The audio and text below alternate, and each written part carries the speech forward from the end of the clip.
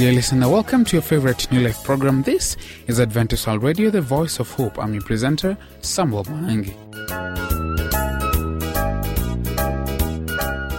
Joanna Mombe is on standby with the health segment today. She will talk about sun-damaged skin. Thereafter, Pastor Paul Lohonya will join us during the Bible segment to talk about sin of Nadab and Abihu. But first, let us listen to Acacia Singers with the song Kuzaliwa kwa Yesu.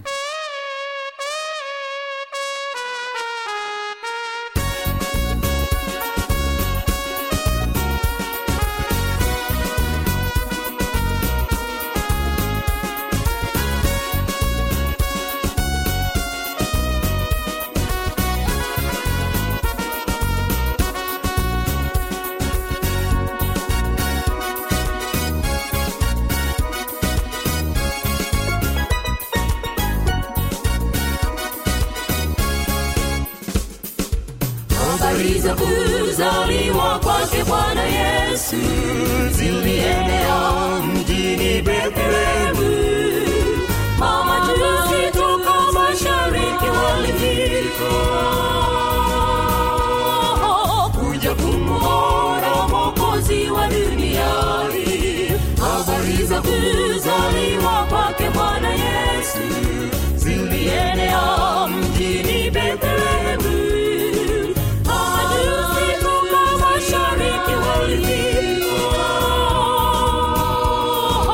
Kuja kumuona Mwokozi wa duniani. Waliona nyota ya mashariki, wakaondoka wote kwa furaha kuu. Walipofika kule Bethlehemu, walimsujudia Yesu. Waliona nyota ya mashariki, wakaondoka wote kwa furaha kuu. Walipofika kule Bethlehemu, walimsujudia Yesu.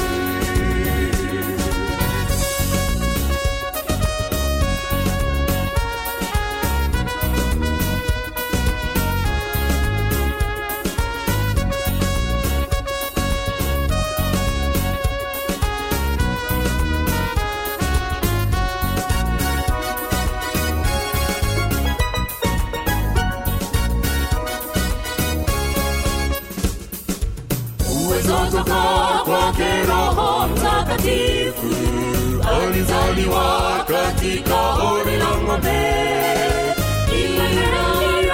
Mungu pamoja nasi, tuziimbe sifa, Mwokozi amezaliwa. Uwezo toka kwake Roho Mtakatifu, alizaliwa katika hori la ng'ombe.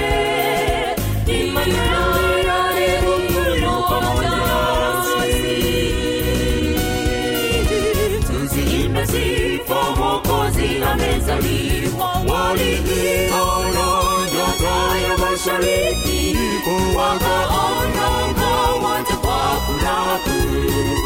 Walipofika kule Bethlehemu, walimsujudia Yesu. Waliona nyota ya mashariki, wakaondoka wote kwa furaha kuu. Walipofika kule Bethlehemu, walimsujudia Yesu.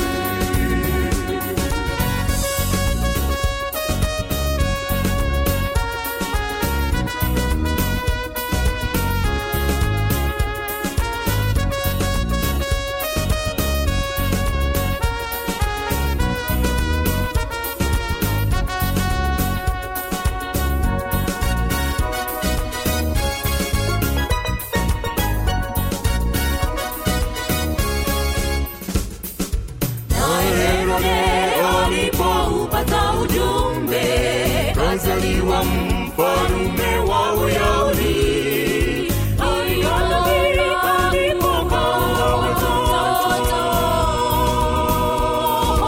Wa kiume wote katika mji ule.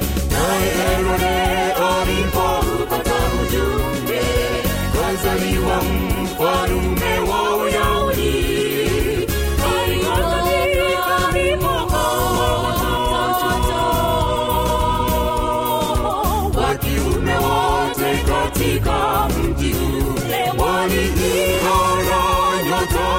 mashariki, wakaondoka wote kwa furaha kuu. Walipofika kule Bethlehemu, walimsujudia Yesu. Waliiona nyota ya mashariki, wakaondoka wote kwa furaha kuu. Walipofika kule Bethlehemu, walimsujudia Yesu.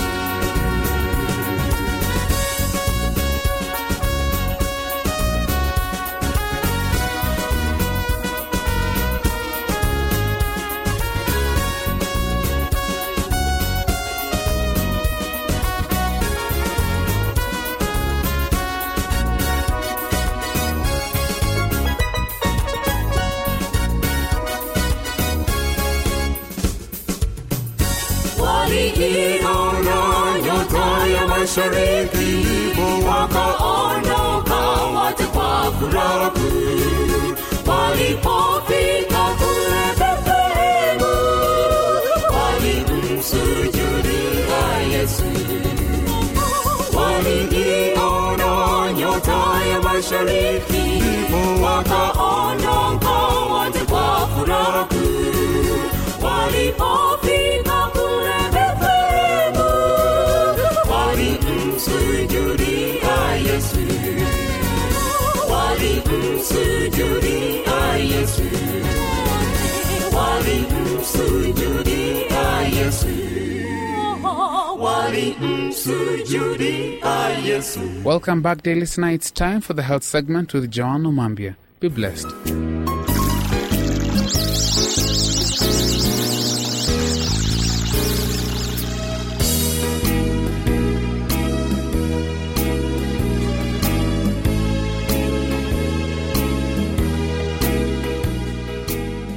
Welcome to today's show, dear listener. Today we're going to talk about mechanism, characteristics, complications, treatment of sun-damaged skin. I'm your presenter, Joan Omambia. There are children who spend countless hours a day after day playing in the sun, and adults who are forced to work in direct sunlight as a routine part of their job. Often, after years of living this lifestyle, they develop rough, scaly patches on the exposed skin of their head or arms, and they become worried that their long exposure to the sun has damaged their skin to the extent that it has now progressed to skin cancer.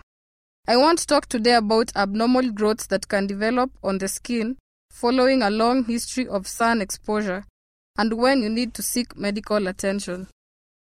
We will discuss two common types of skin growths. Both are patches of change on areas of skin that have been exposed to the sun.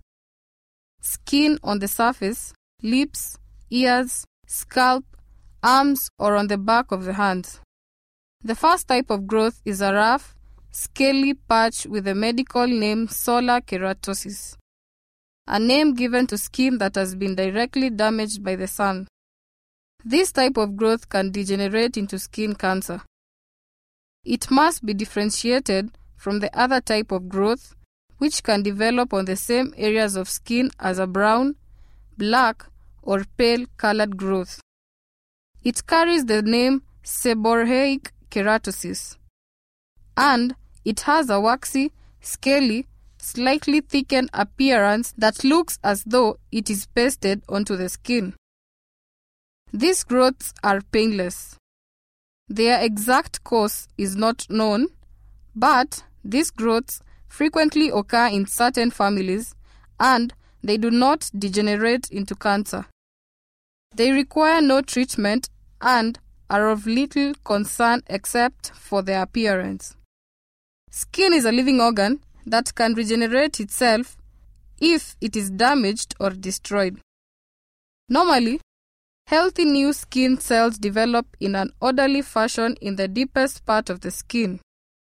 As these new cells develop, they push older cells toward the skin's surface, where the older cells die and are eventually rubbed off. When skin becomes damaged by the sun, It is the new cells growing in the depths of the skin that are damaged, and these damaged cells become the abnormal growths you can see and feel. Your skin is more likely to become sun-damaged if you live in a sunny climate, are light-skinned, have red or blonde hair, or if your eyes are blue. If you have had years of excessive sun exposure and now develop a new growth on areas of exposed skin, know that skin cancer is the most common form of cancer. Even in developed countries such as the United States, where 3.5 million skin cancers are diagnosed every year. Because skin cancers develop on exposed areas of the body, they can be identified and treated early, making them highly curable. The cure rate for these cancers is as high as 98%, even though treatment may require surgery to remove the tumor, and that can be disfiguring. The death rate climbs if there is a delay in treatment. Let me describe the progression of sun-damaged skin growths in more detail. These growths enlarge slowly. They take years to develop, and they usually cause no symptoms early on. When symptoms do occur, the growth becomes a rough, dry, or scaly patch of skin, usually less than 1 inch, or 21.5 centimeters in size. As the skin damage progresses, the growth will begin to itch or burn. If it is rubbed or scratched off, it will return. These growths can sometimes disappear without treatment, but they return if they are exposed to more sun. Because it can be difficult for you to tell the dangerous growths from the ones that will not become cancer, it is best if you have any change in sun-exposed skin checked by a doctor, especially if the growth begins to grow rapidly, or if it begins to bleed and doesn't heal. These could be signs that the damaged skin has degenerated into cancer. Doctors can usually diagnose precancerous skin damage by merely examining the skin. If there is any doubt, your doctor may take a small sample of the growth in the office for examination under a microscope. It is impossible to tell exactly when a sun-damaged growth finally degenerates into skin cancer, or which of many growths will become cancerous. So, all of the sun-damaged precancerous growths are usually treated as a precaution before any have become cancerous.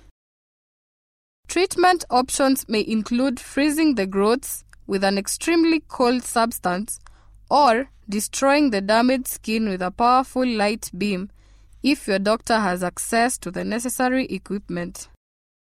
Your doctor can also scrap off the damaged cells completely and stop the skin bleeding with an electric current once the abnormal skin has been made numb with medication. Or chemicals that will kill abnormal cells and allow new, normal cells to form in the deep parts of the skin can be applied to the precancerous growths.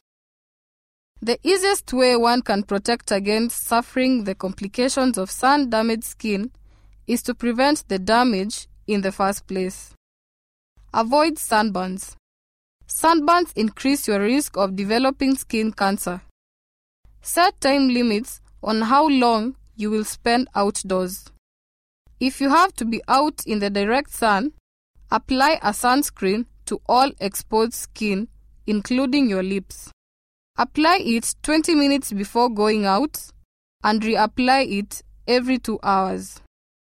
Also, wear clothing that covers your arms and legs and a broad-brimmed hat, because a hat provides more protection from the sun than a cape.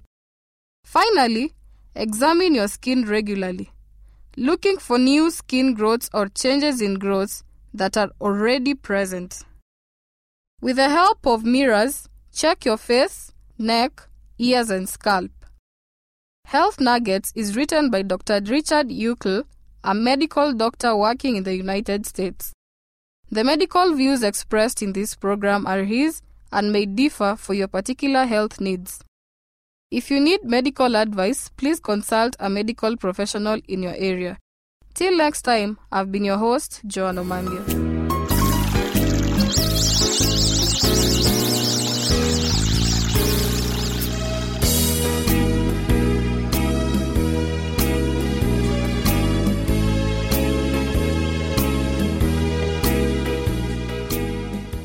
Welcome back, dear listener, and I hope that you're enjoying the program. I'm your presenter, Samuel Maangi. For your views, comments, or questions about the show, kindly write to the producer, Adventist World Radio, P.O. Box 42276, code 00100, Nairobi, Kenya, or email us through awrnairobi@ek.adventist.org. Let us now listen to Acacia Singers with the song Njooni Tusemezane.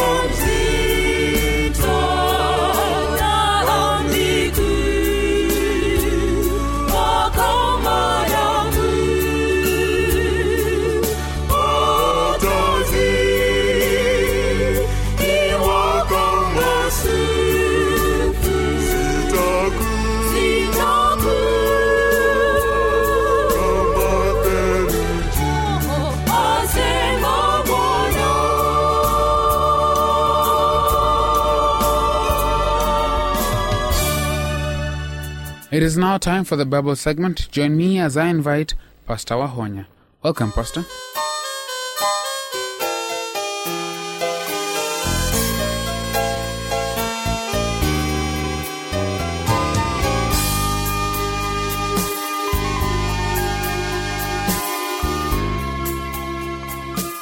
Today we want to look at the sin of Nadab and Abihu. Dear friend, Nadab and Abihu, whose story we find in Leviticus chapter 10, verse 1 to 10, were no simple people. They were the sons of Israel's priest, the nephews of Israel's leader, the head of Israel's princely elders. They had been chosen and consecrated to the priesthood, and in all the camp of Israel, Moses and Aaron alone had higher dignity than that of Nadab and Abihu. Yet in spite of all these privileges that we have mentioned, they fell into the pit of destruction. What was the nature of their sin? The sin that called forth God's immediate indignation and drastic punishment. Dear friend, when we read Leviticus chapter 10, verse 1 to 2, the Bible briefly points out their sin when it says, Nadab and Abihu, the sons of Aaron, each took his censer and put fire in it, put censer on it, and offered strange fire before the Lord, which he had not commanded them. So fire went out from the Lord and devoured them, and they died before the Lord. What a sad ending of people who are well placed, well privileged. Beloved, the Bible says they offered strange fire before the Lord. What a shocking accident. What an unfortunate end to the lives of two promising young people. Shortly before these two committed this sin, they had spent a week in study and meditation, preparing for the day when they would begin their sanctuary service.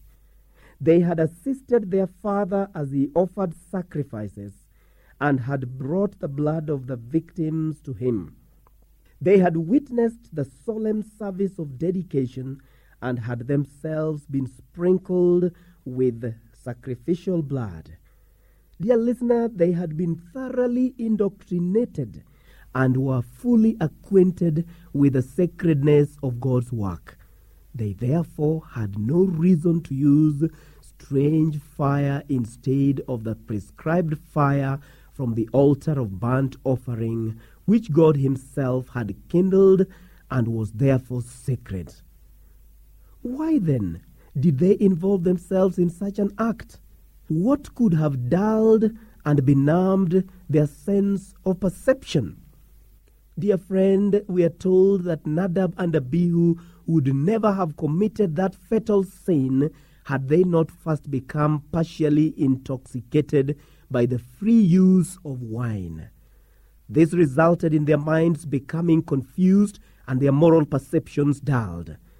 Wine and strong drink, dear friend, can so benumb the faculties of a person that he fails to make a clear distinction between right and wrong, between holy and unholy, between clean and unclean. The use of liquors has the effect to weaken the body, confuse the mind, and debase the morals. That is why, beloved, in Proverbs 31 verse 34, God counsels and says, do not gaze at wine when it is red, when it sparkles in the cup, when it goes down smoothly. In the end it bites like a viper. Your eyes will see strange sights, and your mind imagine confusing things. You will be like one sleeping on the high seas, lying on top of the rigging. This is the disastrous effect of intoxicating drinks that many people today, like Nadab and Abihu, forget. And so, dear listener, you are a special person before God. God says that your body is a temple of the Holy Spirit, that you are bought at a price, Therefore, you need to honor God with your body. Let me invite you today to think seriously about the sin of Nadab and Abihu, and may God help you in your daily life to stay clear of any intoxicating drink, that your body will be given to your God completely, and God will bless you.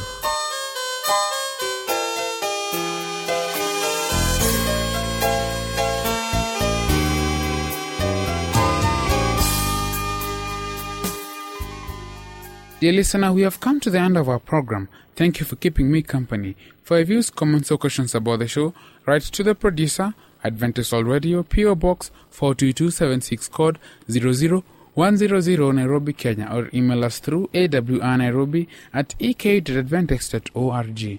Until next time, may our God be with you. I've been a presenter, Samuel Maangi.